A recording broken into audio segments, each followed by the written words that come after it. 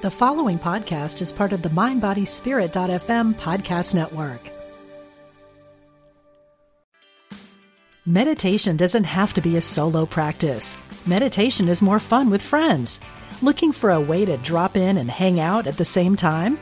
Join us online at Omega Institute for a meditation party with self-proclaimed meditation nerds Dan Harris, host of the 10% Happier podcast, Sebene Selassie, and Jeff Warren. This 3-day retreat will stream live from Omega's Hudson Valley campus May 17th to 19th. Don't miss the party. Reserve your spot at eomega.org/party today.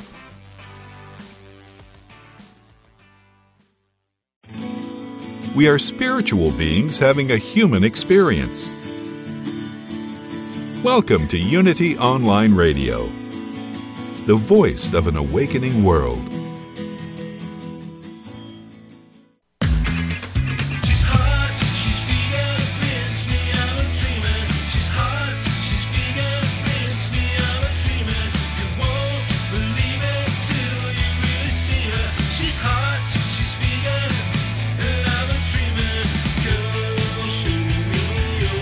Learn how to eat better, get healthy, and help animals. Welcome to Main Street Vegan with your host, Victoria Moran.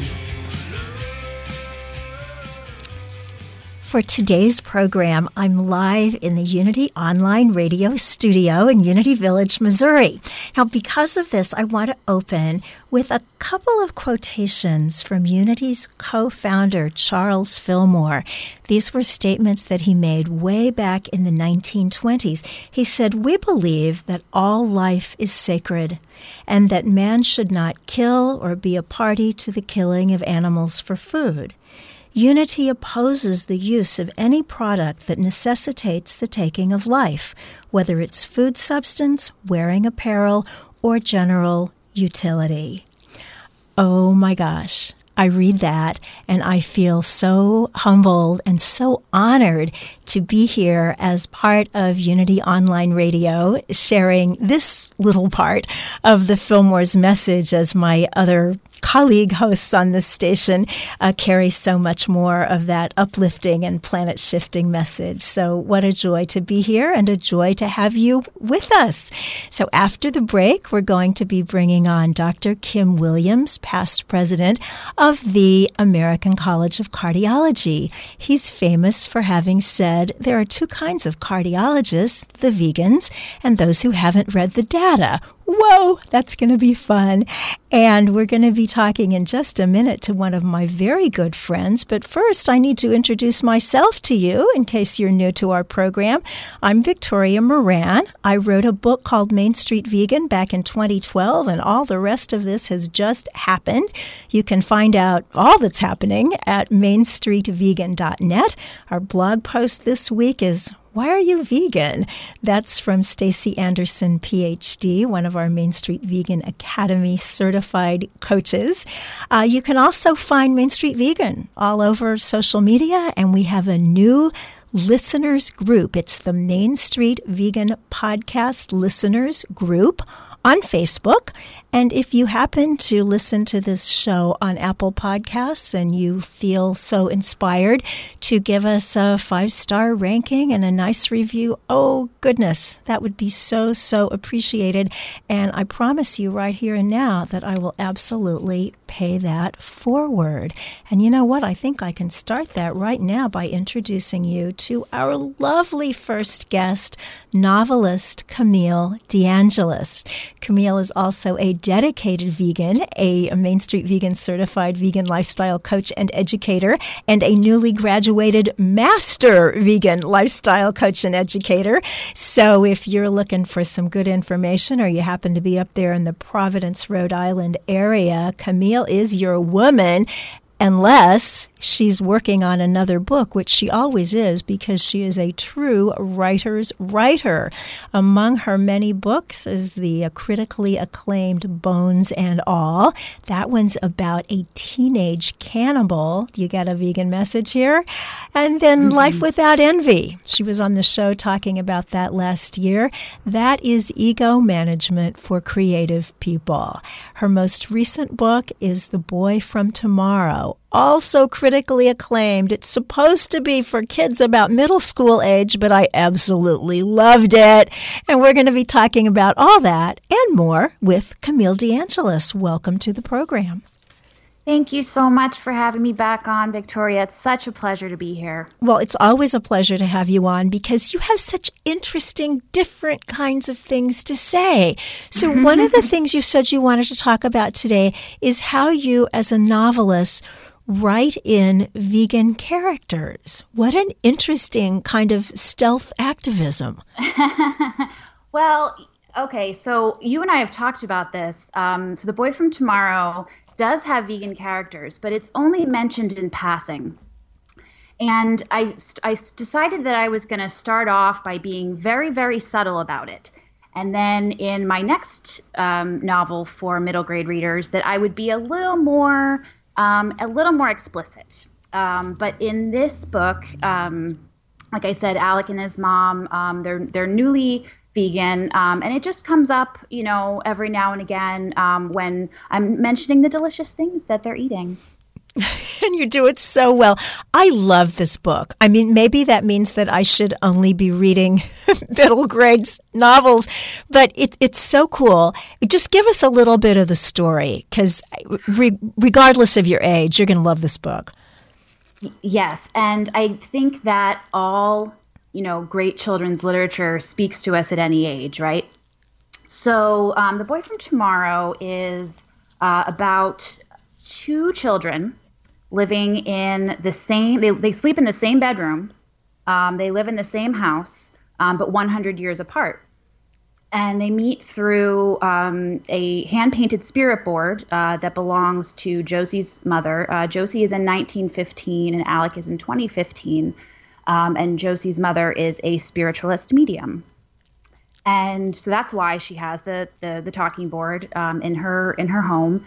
And Alec finds the antique talking board in the present day, and they form a friendship across time. Yeah, it's thrilling. I love it. I absolutely love it. And I like what you're doing with the vegan thing too, because the book is the book, the story is the story, and that's the point. And the fact that a couple of the characters happen to be vegan, that's exactly what's happening in the world at large. Most people know a vegan or two. Yeah, it's just something that you might learn about someone in passing when you're hearing about all of the other really interesting things that they're getting up to. Not to get too far on a tangent, but my other project right now is a book exploring the connection that I found between ethical veganism and creativity. And I was just saying to a friend earlier when I was talking about all of the different wonderful vegan artists of every stripe I've been interviewing for this book. Each interview is so different. Everyone is an ethical vegan, but everyone has their individual passions and interests and their own, unique way of looking at the world. And, it's turning into this wonderful tapestry of thoughts and ideas. I think this is really important. There used to be a lot more kind of monochromatic thinking and living, I believe, among vegans. I think we were a little bit more cut from the same cloth back in the 70s and 80s when I was first getting into this. In fact, I just read a book recommended by one of your classmates in the most recent Main Street Vegan class, Vicki Stevens. It's called Hippie Food. And it's kind of the history basically starting in the 70s of what we now think of as health food, but also getting into some of the earlier history of why certain people believed that eating meat was not a good thing from a health point of view, why some people were very adamant that we shouldn't be refining the flour and we should be having whole grains and that kind of thing. And I think there was a time when most people who were vegetarian or vegan were pretty similar in a whole lot of ways. And now we don't have to be similar at all, which is very cool, because the only way we're going to get the whole world is if everybody's welcome.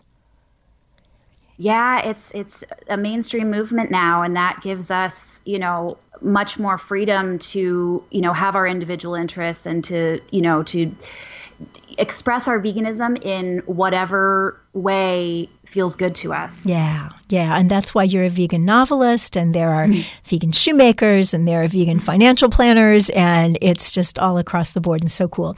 So let's talk about your theory. You have this theory. I guess writers can have theories, not just scientists get to do that.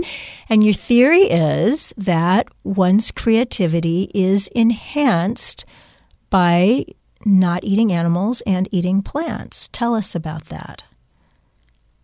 Well, I'll give you the short answer. You know the story already, but the short answer, as to how I came up with this theory is when I went vegan, I was on a reforestation project in southern India, in Tamil Nadu. I was on, for the first time in my life, I was surrounded by vegans as a longtime vegetarian, and I was very excited to be surrounded by all of these like-minded people. But I hadn't taken that step forward, by eliminating dairy products from my diet. And after I did, I had a very life-changing conversation with one of the long-term volunteers on this reforestation project, and I had this wonderful epiphany and this wonderful, like a massive shift in my creative process. Whereas before, I had been experiencing these trough periods, creative trough periods in between my book projects. And, I felt like a charlatan. I thought, I can't do this again. I was getting really down on myself, wasting a lot of energy, with all of the negative self-talk. And then after I went vegan, I had this amazing creative explosion that has continued to the present day. I haven't had a day-long trough, and those troughs used to last for a year or two. I mean, it was really, really frustrating, and I don't experience any of that anymore. And I thought, if I reacted in this way and had this wonderful, creative epiphany, I can share this experience with other people, and if they try it, maybe they'll experience that same creative rejuvenation. So now you're researching a new book. Do you have a working title for that? Yes, it's called Tender Heart. Aw. And the subtitle is Veganism for Creative Growth. Love it. And you're interviewing lots of people, different kinds of artists in different fields. And what have you learned? Does your theory have more foundation under it now? Yeah, absolutely. And it's definitely, veganism definitely affects people in different ways in terms of, their creative output and their emotional well-being. And for some people, it's more explicit. So, I interview several animal rights artivists. So their art is explicitly for the animals. And other people are, making the art that they're making, and it doesn't have an explicit connection with animal rights and animal rights philosophy. But it might come out in subtle ways. It might come out in an interview, when they're talking about their other work and they say, this is the way that I eat, but it's also my life philosophy, and here's why it benefits me. So I have the whole spectrum of, the hardcore animal rights activists who are also visual artists or musicians, and that, or any other kind of artist. And then I have the ethical vegans who aren't necessarily talking about their veganism all the time, but it's still a very important part of their process and of their identity. So what kinds of artists have you found? Anybody who has an unusual art? I've been interviewing, definitely, started off with the visual artists. I have not as many writers as you would think, actually, although a lot of people, write in order to talk about, alongside, whatever their primary creative practice is. I am also interviewing vegan hip hop artists, which has been incredibly fun. I interviewed Cynthia King, who has been on your show. She's a wonderful choreographer and dance teacher in Brooklyn. We had a wonderful talk when I was in New York City recently. And just a couple of actors, a couple of other musicians. People are just doing the most interesting things. And they are speaking up for animals, while they do it, in whatever form their activism might take. That's so interesting. Did you get Ivana Lynch from Harry Potter? Yeah, actually, I just sent her. I just sent her some questions. So that is so cool. So she's going to be a part of the book too. So I'm very excited about that. And she's about to be on Dancing with the Stars, which I just think is so much fun because all the vegans, even those who have never watched the show before, can watch it and start voting for the vegan. She's actually the second vegan who's done that. Mary Lou Henner did it. And oh, that's so cool. I think did quite well for a time. So I've never been an avid viewer. My mother-in-law, rest her soul, that was her favorite show. But in honor of her and to celebrate Ivana, I'm going to be watching and maybe even voting if I can figure out how to do it. I'm so excited about that. So we are definitely out there in all kinds of ways. So what do people say to you? Do they say it's automatic? Like in your case, it was almost like the dairy goes, the creativity comes. Is it that direct for these other people? To be honest, I think that my story is on the dramatic side. I think a lot of people experience a shift that's much more subtle. Physically speaking, there is a more consistent energy level throughout the day, which is definitely a boon to creativity. I personally, now this has to do with my former caffeine addiction. I definitely felt a dip in my energy level in the afternoons. And so, as we know, a big part of this journey is about becoming more in tune with what's going on in your body. And so, if you're eating, dairy and meat, that definitely is a factor in how you feel. And then that will affect your creativity. So yeah, definitely more consistent, more energy, more consistent energy, a sense of mental balance, emotional sort of evening out that happens. I've also found that, and this was true for me too, that when you feel more motivated because you're working for something that's bigger than you. It's not, and we talked about this with with Life Without Envy. If you're just looking for your own gratification, your own recognition, in the art world, whichever part of the art world you're in, you're not going to make the same kind of impact that you would if you are working for someone beyond yourself. And in this case, we're talking about animals who don't have the ability to stand up for themselves. And I was actually just writing a chapter yesterday. I called it Wallpaper Girl, and it's all about this, about using your skills and your platform to make these issues visible. Because, and I was thinking about this, how when you are looking at the bacon and eggs on your plate, you don't see all of the suffering that goes into that quote unquote food, and so this is a meditation on making yourself more visible so that you can make the animals and their suffering more visible in the world. That is so interesting because I talk to a lot of very dedicated vegans who believe that they should not be visible, that the more invisible they are, the more spotlight space there is for the animals and for the issues. And yet, if somebody does have a gift for the world, getting that out there and bringing their veganism and their ethics along with it can be really important. Yeah. And I mean, Evie Lish is a perfect example of this. She is using her visibility to help untold numbers of sentient beings. Because that when she gets on that TV show, she's going to be talking about being vegan and why, and it's amazing. So I can see why someone would say, don't insert yourself into the frame. But that's just not where I'm coming from. I think it's a really good thing to put yourself out there for someone else. In this case, Yeah.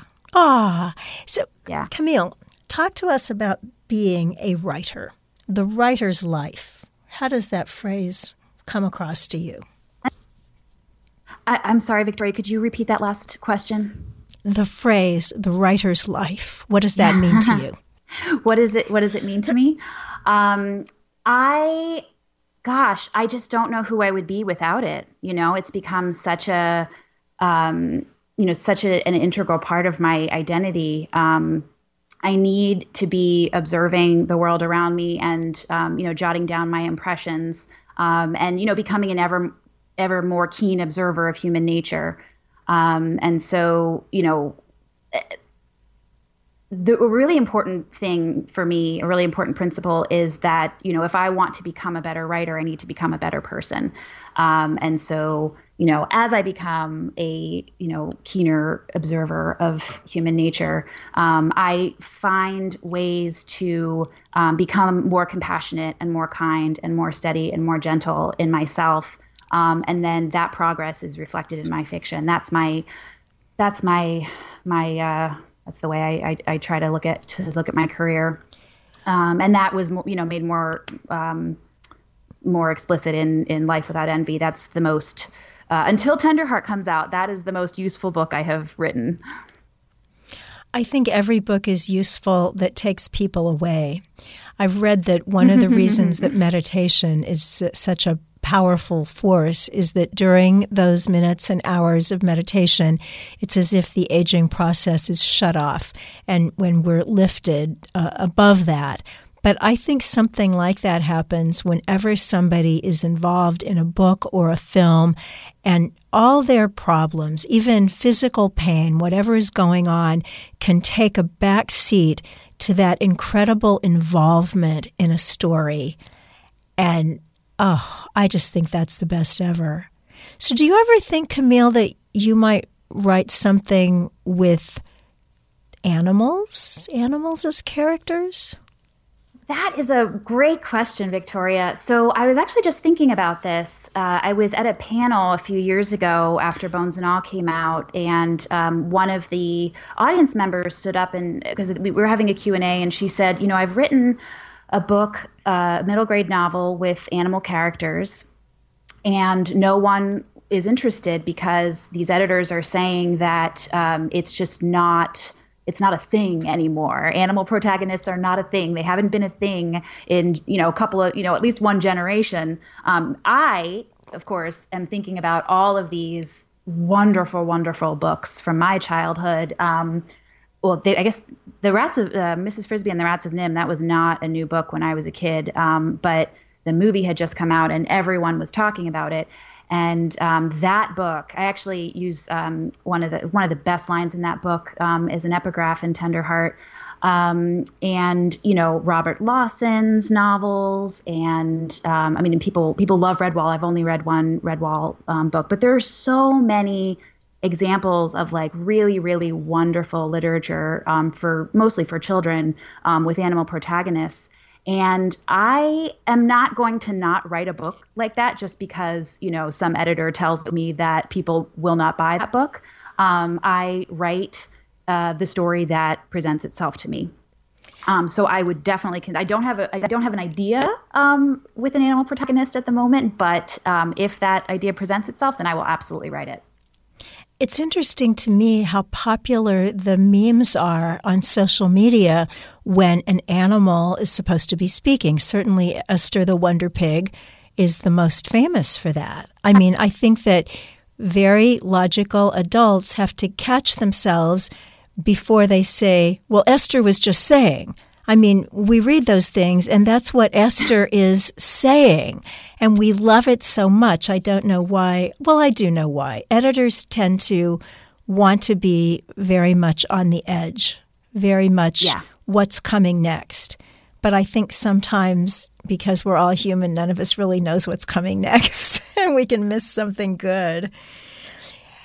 So you've talked about ego management. You've talked about Life Without Envy, but how about Life Without Fear? When I look at you and your willingness to be a writer, you're very, very young. You're a really old soul. You don't seem as young as you are, but you are really young, and you're in a profession that people are leaving in droves. Where do you get your courage? Well, I could give you the droll answer and say that I'm just not qualified to do anything else, which might be true in all seriousness. But I felt from childhood, I've just felt a really, really like irrepressible urge and drive to create. Whether that was drawing or painting or making my own clothes. And I decided I had a one of those epiphanies when I was 9, and I looked at my shelf. I had a bookshelf above my desk, and I looked at this row of books, and it occurred to me that there was a human, a real person behind each of those books. And I decided that someday I was going to grow up and I was going to be one of them. And that's just the way I've been living ever since. Like, it just doesn't occur to me there's just no way I could stop writing. I've always got another idea, another, impossible story to tell. I think that is the story of the true artist, that nothing can interfere. Lots of people are very gifted in music or art or whatever it is, but they are told probably lots of times that's not practical. And so they get a backup, and the backup becomes the thing. And you've just never done that. So I have so much admiration for you. So listeners, if you're not familiar with the work of Camille DeAngelis, please look her up. Her novels are fascinating. Her nonfiction book, Life Without Envy, is really insightful. And I think this new one coming up on vegan creativity is going to be spectacular. We'll let you know when that's happening. Camille, where do we find you on social media? Thank you so much for having me, Victoria. I love you. I love you too. What's your social media? Oh, I'm sorry. It cut out again. That's all right. Cometparty.com. Comet Party. And I'm sure there's a story behind that. And the next time you come on, you can tell it. Thank you so very much for being with us. And all of you, stay with us because we are going to be talking heart to heart. We just talked about the heart of creativity. Now we're going to be talking about your beautiful beating heart. Stay with us.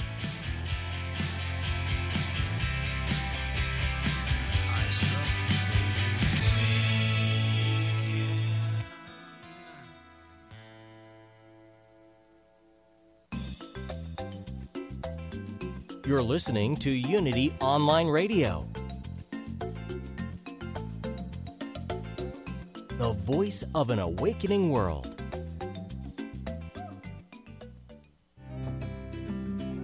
Unity Online Radio is bringing the message of unity to thousands of spiritual seekers around the world. If you enjoy our programming, we invite you to support it by visiting unityonlineradio.org and clicking on Donate Now. Help us continue to provide inspiring content to everyone. Thank you for your support. Here's a Unity Meditation Minute with Paulette Pipe. So as always, we begin our time of meditation by first taking account of what we're feeling, those sights that we're seeing, those sensations that we're experiencing, and each breath that we breathe.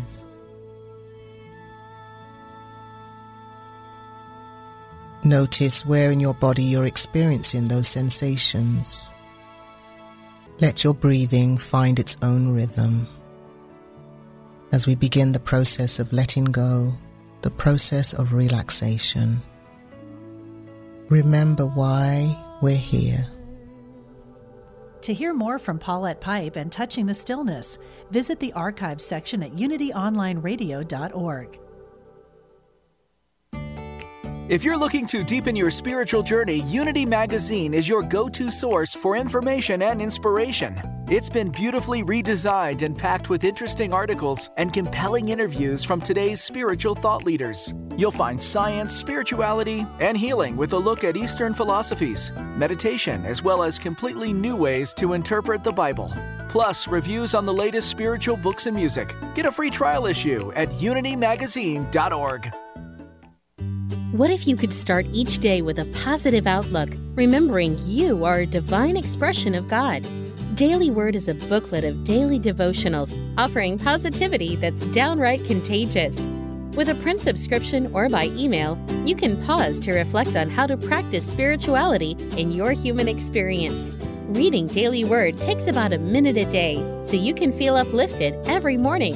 Visit dailyword.com to subscribe.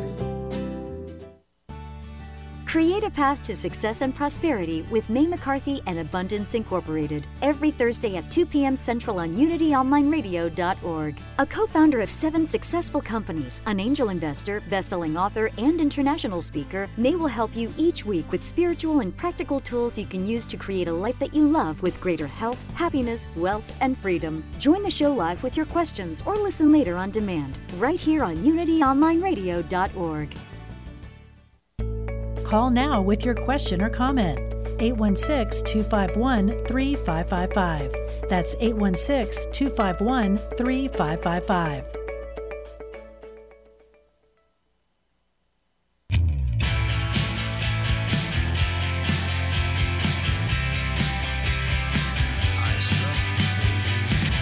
Welcome back to Main Street Vegan with your host, Victoria Moran. Hey, everybody. Welcome back to the show. Now, we do have a sponsor. I don't talk about them every week, but I do like to mention that if you are looking for a By Vegans for Vegans, very convenient product that will get you your vitamin B12 and D3 and EHA, DPA, omega-3 fatty acids. It's out there in a convenient spray called Complement, and it was created by Dr. Pamela Ferguson, registered dietitian, and also Matt Fraser, the no-meat athlete. If you want to learn more, go to alpineorganics.co, and if you think you want to get some, you just put Main Street Vegan in all caps in the discount box, and you will get 10% off. So, to your health and all that. And on the healthy topic, I'm so honored to have on someone today that I have hoped to have on this show for several years, and today is the day, wahoo. And he is Kim Williams, MD. He is chief of the Division of Cardiology at Rush University, where he specializes in cardiology, prevention, and cardiac imaging. He is the past president of the American College of Cardiology and also of the American Society of Nuclear Cardiology and chairman of the board of directors of the Association of Black Cardiologists. He is also the founder of the Urban Cardiology Initiative in Detroit to reduce ethnic heart care disparities, and he continues community-based efforts in Chicago at Rush. He's a native of Chicago's South Side and has over 30 years' experience as an educator, researcher, and physician, and some years' experience as a vegan. Welcome, Dr. Williams. Thank you so much for having me. It's absolutely my honor and pleasure. So tell us, what's your background? How did you become a plant-based cardiologist? Well, it's an interesting story that gets told a lot. It has a lot to do with my own personal health and being African-American, trying to recognizing the burden that we have in terms of risk factors and cardiovascular events in the African-American population. Really wanted to do everything that I could that was within my control to prevent that sort of thing. And it turns out that I followed my blood pressure pretty carefully as it was going up. I changed my diet to lower the sodium. That worked pretty well. Got it down from 140 to 125. It was great. Then as I got a little older and I wasn't playing tennis twice a day anymore because I had been a professional tennis player and then became a coach of some nationally ranked players, and as they were aging out, particularly my son, I was no longer playing tennis twice a day every day, and all of a sudden my LDL cholesterol started to take off. And that was fortunately timed at a point in my life where I had a fair amount of experience as a nuclear cardiologist. And there was one case where I was just marveling at the fact that a lady had been able to reverse the majority of her scan abnormalities with her stress test simply by going on the Ornish diet. after I heard about it, I looked up the Ornish diet and realized that this could be something that would be not just good for heart disease, but for all the risk factors. And so I quickly adopted a plant-based diet the moment I found out that I had an LDL cholesterol of 170, which probably wouldn't have lasted too long. And went vegan that day. 6 weeks later, my LDL was down to 90, and that 125 blood pressure went down to 104, where it's been ever since. Wow, I love how quick it is. I remember years and years ago, because I went vegan in 1983, and they were talking about give your cholesterol about 3 weeks, and this was the time before Lipitor, et cetera. So the idea that you could do something about your cholesterol in 3 weeks seemed revolutionary, and it is. Still is. It really is. So you mentioned Dr. Ornish, and I remember when his work was published 30 years ago or so, and I thought, well, we're over the diet wars. I mean, people may still want to wear leather shoes, but the food is all taken care of. But then, of course, it wasn't. And then you were elected president of the American College of Cardiology, and then I thought, yeah, well, at least as far as heart disease, the diet wars are over, but they're not. Why not? Well, so this is I like to quote the 18th century philosopher Schopenhauer frequently, because he said so many wonderful quips, but the one that I like the most is how all truth goes through 3 phases. First, it's ridiculed. Then it's violently opposed. And then it's accepted as self-evident.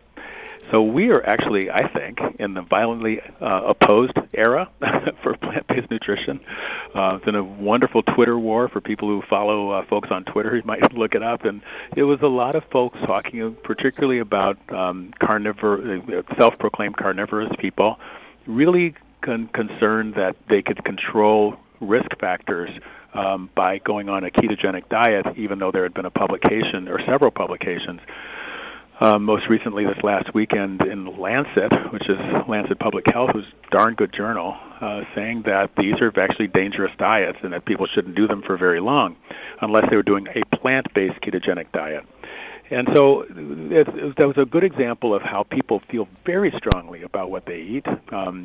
When I'm coaching people from my neighborhood on the south side of Chicago and I'm telling them about plant-based nutrition, I have to recognize that I'm attacking what their parents fed them, therefore their parents, their grandparents, their community, their church, the whole culture. And the same thing would be true of, I found in my Dutch community patients and the Hispanic community. Food is very, very much involved in culture. And as they say, culture beats strategy all day. And so you have to recognize where people are and then try to get them to move along, and preferably with data.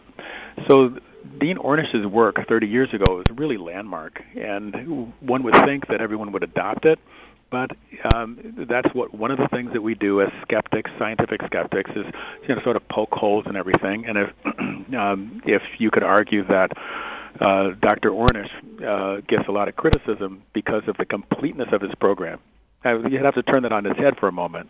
That is, because it's not just a vegan diet, there's mindfulness, meditation, there is loving environment, there's exercise, certainly smoking cessation. People will criticize and say, well, how do you know it's the diet? Why? How come it isn't all the other things? and so we would think that if people would get a program that would reverse heart disease and improve cardiac outcomes, that it would just be adopted. But instead, we naturally are skeptics, and people will sort of try to pick it apart and say that, well, maybe the diet isn't necessary. I'm okay with having a loving environment. I don't know about the meditation. I mean, people will try to pick and choose, and I think that's human nature. And then in terms of excuse me, in terms of cardiology, it really was wonderful to see our American College of Cardiology, American Heart Association guideline processes and internally inside the organizations be more mindful of prevention because we've done so well with treatment over the last 40 years. We really have come a long way. We've gotten to the point where cardiovascular mortality is almost number 2. It's not quite there yet. It is seeming to go in the opposite direction now with increasing mortality due to obesity and diabetes. But how did we get there? It's organizations like the American College of Cardiology and American Heart Association sending out guidelines talking about when do you put in a defibrillator, when do you do bypass surgery, when do you do a stent in a coronary artery, treating the disease. And like so many people, like Dr. Ornish will tell you, that is mopping up the floor and not instead of turning off the faucet. But the floor was awfully wet, okay, and so it really needed to be mopped up. And so now we're getting to the point where the risk factors that we're dealing with in this country are so robust that all of our King's horses and King's men are not able to stop cardiovascular disease mortality from going up again. So we do need to go back. We need to go upstream. We need to stop the real carnage of cardiovascular disease with more and more prevention. And to that end, these organizations do have more increasingly robust prevention committees, and the American College of Cardiology has a wonderful group of nutrition-minded folks within the prevention committee. That nutrition task force, you'll see our publications all over talking about what the diet controversies are, and there are plenty of them, and where the data is solid and where the data needs to, we need to have more. Hopefully our guidelines will continue to reflect the best evidence, and that really does require that we do some hard-nosed, large, prospective, randomized trials. And for the lay people out there, it's where you actually ask people if they would like to participate in a trial, and you assign them to two different diets.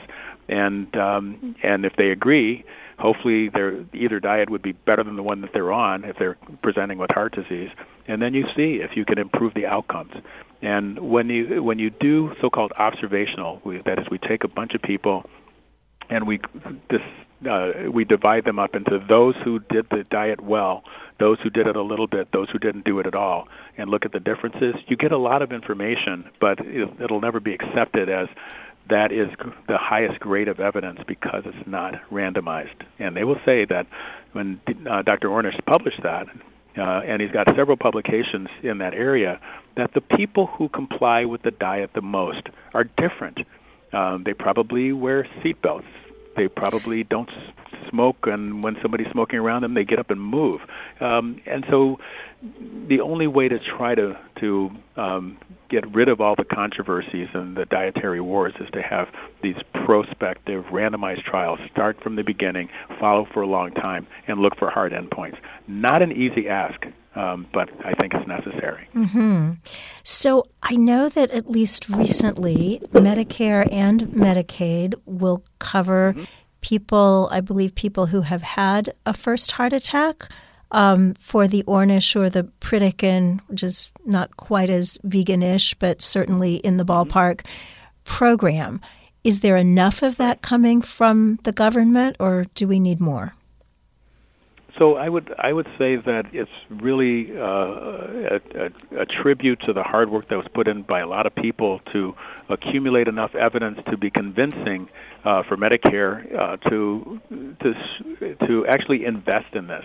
I don't consider it an expenditure. I consider it an investment because they're actually going to decrease their downstream hospitalization costs and procedure costs. And so this is money well spent by Medicare in prevention. And so I would say that they've done their job, but how many physicians are still having sudden cardiac death themselves and in their families? We need to keep getting the message out about what a healthy lifestyle actually is and what the data is that's behind it, and adopt it, and then apply it to all of our patients. Well, I'm not sure we could blame the government for this one. So there are plenty of other things to blame on the government. Okay. Such as the subsidies for unhealthy food substances such as high fructose corn syrup, and I have to give credit to Oregon Democrat Congressman, I believe it is, Dr. Earl Blumenauer, who pointed that out to us, and we realized that we're paying for it on one end. We're trying to manage disease with Medicare, but yet we're feeding the population with foods that are highly subsidized, so that it makes them less expensive to buy. Our poorer people tend to eat them, and they actually, these high sugar, highly refined flour sort of things end up creating more heart disease and contributing to our epidemic of obesity and diabetes. Now, this is very interesting when you bring up refined flour, because I think most people say, okay, well, whole food, plant-based diet, no oil, isn't that what the cardiologists who know what they're talking about are talking about? You mean there's more? So there is more, and if you really are doing a whole food plant-based diet, that gets rid of most of the things that I was talking about. You're not going to be eating, a lot of hydrogenated oils, and you're not going to be eating refined sugar and the like. But we do have a problem in that many of our vegan people are very passionate about one of several things. I'm passionate about cardiovascular mortality, and I know it's frustrating to people who ask me, well, what should I eat? My expertise is I read all the literature on what you shouldn't eat. Okay, sorry. Then there are people who actually are passionate about society and the fact that they're feeding animals the grain that could be fed to humans. And then there's people who are worried about the environment and greenhouse gases. And then there are people who are concerned about animal rights and the treatment and the food production through animals. And we have many people who adopt a vegan diet for different reasons. But if it's not focusing on that area of cardiac death and heart attack, stroke, peripheral artery disease, erectile dysfunction, all of the things that happen, then it's possible to miss how important that is. And so it's a great publication in the Journal of American College of Cardiology last year that talked about healthy versus unhealthy plant-based diet. Mm-hmm. And the elements of an unhealthy plant-based diet, the refined flour, the sugar, French fries, that sort of thing, actually had worse outcomes, cardiovascular outcomes, than eating animals. And so it's a lesson that we all need to take to heart. So when you say whole food plant-based diet, that gets rid of all of the bad stuff. There's no animals and there's no refined any of this stuff, and all of the billions that the United States spends on food production subsidies are all eliminated from the diet.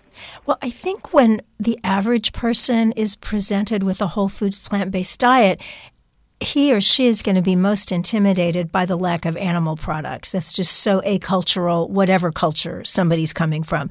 But I think that people who are already vegans get most hung up on the no oil aspect. And I often hear it said that it's unfair to suggest that everybody needs to be on a therapeutic diet prescribed for people with advanced heart disease. What would you say to them?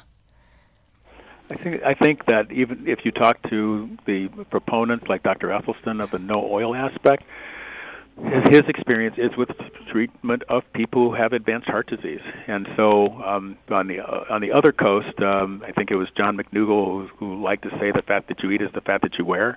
And so anyone who is overweight, who has diabetes, and that can look down and pinch central obesity, really should consider the no oil aspect and take that approach, because they're going to get much faster gains.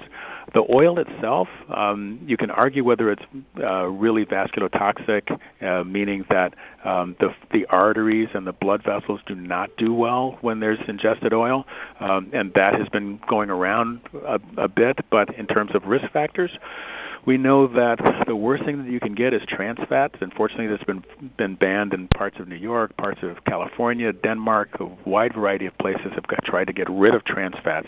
But saturated fat, which is pretty much the fat that's in animal products, it also ruins cholesterol.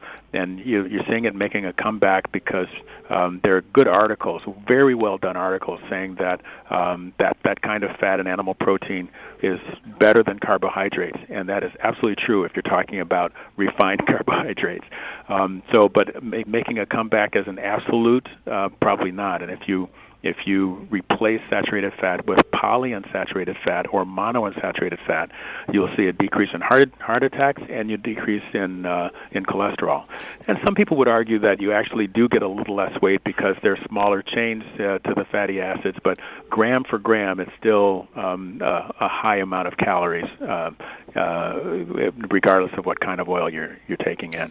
Well, I think I would say, Go ahead. Yeah, I'm sorry. Go ahead. I think would say that if you have the weight issue, you really should stay away from the oils. So I believe you have answered my next question, because just a few weeks ago there was a lot in the popular press about someone who'd come out about coconut oil being exceedingly dangerous, which to me as an old-time vegan was not surprising at all, because we were always told back in the day vegans do well with heart disease, and this is before Ornish or before Dr. Esselstyn or any of that, because you're not getting saturated fat from animal products and tropical oils. But, who eats those? Because then we didn't. But now we do. So for somebody who's just a vegan, not going to do oil-free, is coconut oil worse than olive oil, macadamia nut oil, whatever else they're looking at using? So I understand where the controversy is, and I can sort of set it up for you. I'm not sure that I can answer it because I really don't have a lot of opinions. I just read the literature, and the literature on coconut oil is really all over the place. That is, and in fact, the most wise and considered position was the American Heart Association's saturated fat advisory that came out, I think, May of 2017. People can Google it, read the entire document if you want. And they made an opinion that coconut oil should be avoided because of how saturated fat has reacted and is associated with heart disease in all of its other forms, and therefore we should be afraid of it. But they say very clearly that in the absence of large randomized trials, this is an opinion of experts, as opposed to most of the rest of the document, which was actually just hard data. Now, you could make the case that when you're doing coconut oil, that it is a vegetable product. There is no heme iron. There is no cholesterol. There is no generation of TMAO. I mean, all of these new things that have come out in the last 2 years that are reasons not to eat animal products, and those are really solid reasons when you're eating animals that have saturated fat.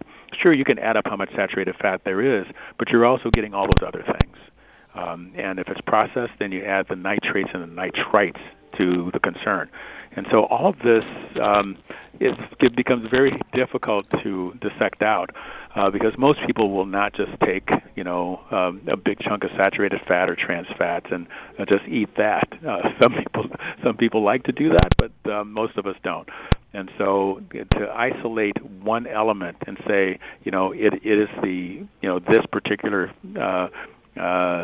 stearic acid, for example, as a saturated fat, and say that this is the thing that's causing all of our cardiovascular disease is very difficult because it probably is an amalgam, a compilation of loads of different kinds of things that go into making plants better than animals for you.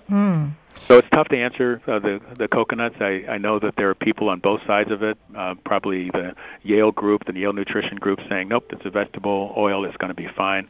It would be nice to see a good randomized trial. I love how the scientists are always waiting for the randomized trial. You're very patient. That's right. So what about exercise? Where does that play in according to the science? So it's interesting that until a few weeks ago, I would have said that, if I had to rank them in terms of what I'm getting as a clinician in terms of the effect of exercise versus the effect of diet versus statins versus the new PCSK9 inhibitors, $14,000 drug for injection. If we're talking just about cholesterol, I would say that the drugs are really great if you need them. The diet is fantastic, and they're very similar. That is, a high dose of a statin probably get you about 50% reduction in your LDL. You could get a 50% reduction with diet if you had a terrible diet and you went to no cholesterol whatsoever and no saturated fat, or very little. But exercise, you'd probably get maybe a 10% or 15% reduction in your LDL cholesterol. And more importantly, it raises the good cholesterol. And then a few weeks ago, we found out from yet another large epidemiologic trial that high levels of a good cholesterol are actually not good for you, and actually that's probably not something that we should keep focusing on. But let's get away from just the cholesterol issue with exercise. If you talk about its effect on weight so that people have a good energy balance between what they're taking in and what they're burning, that's where the benefit of exercise really comes. That is, you're developing muscle instead of fat, improves your metabolism, particularly for blood sugar. And if you can get rid of the central obesity, that drops your insulin levels. Insulin is atherogenic, meaning that the more insulin you have in your body, that is, whether it's eating a candy bar or a glazed donut or a big meal where you're not exercising and you are trying to feed a lot of fat cells, you end up with more insulin resistance, which then raises the insulin levels even more, and insulin makes plaque. So health is health. I love the connections. Yeah, absolutely. So I would say that exercise is important, and you have to look at the whole picture. Its effect on hypertension is excellent. That's about half of what you would get if you did a good vegan diet or a DASH diet.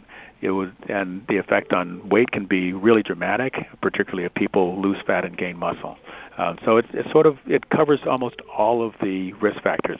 Not going to fix your family history or stop you from being African American and male, but it can actually do a good job of handling the modifiable risk factors. Oh, wonderful. Well, I could listen to you forever, and thank goodness I get to listen to you again soon, because you're going to be speaking at the 2nd Annual Cardiac Wellness Conference at Montefiore Health Center in Bronx, New York on October 6th.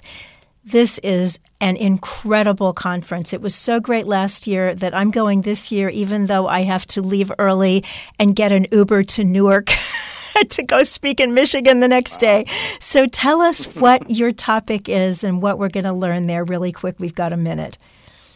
Well, you might have heard already that pretty much all I talk about is how not to have a heart attack, stroke, and death, all the data that's been accumulated about cardiovascular events and nutrition.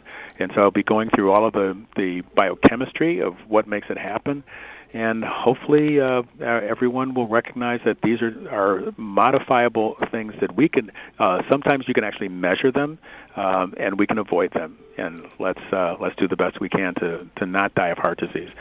I know you've got to go, but I always like to say that the reason to do this is to try to help our Medicare system, because it's going to go bankrupt in a few years, and it's our job as good Americans to keep ourselves healthy so that our children have something left out of that system.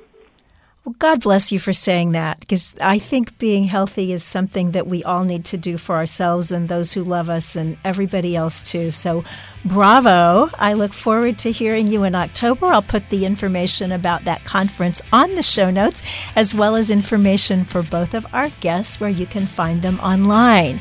Thanks to Unity Online Radio. Thanks to you for listening. God bless you. Eat your veggies.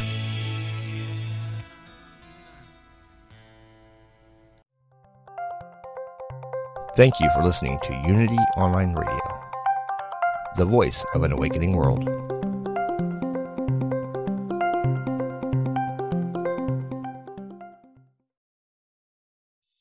Intuition is our spiritual GPS and the single best tool that we have for navigating our lives. I'm Victoria Shaw, and on my Intuitive Connection podcast, I will share with you the ways to connect with your intuition and awaken the gifts of your soul. In each episode, I'll draw on my own intuitive gifts and my training as an Ivy League trained counselor and psychologist to help support you in reaching your highest potential. Start listening now on Mind, Body, Spirit FM Podcast Network or wherever you find your podcasts.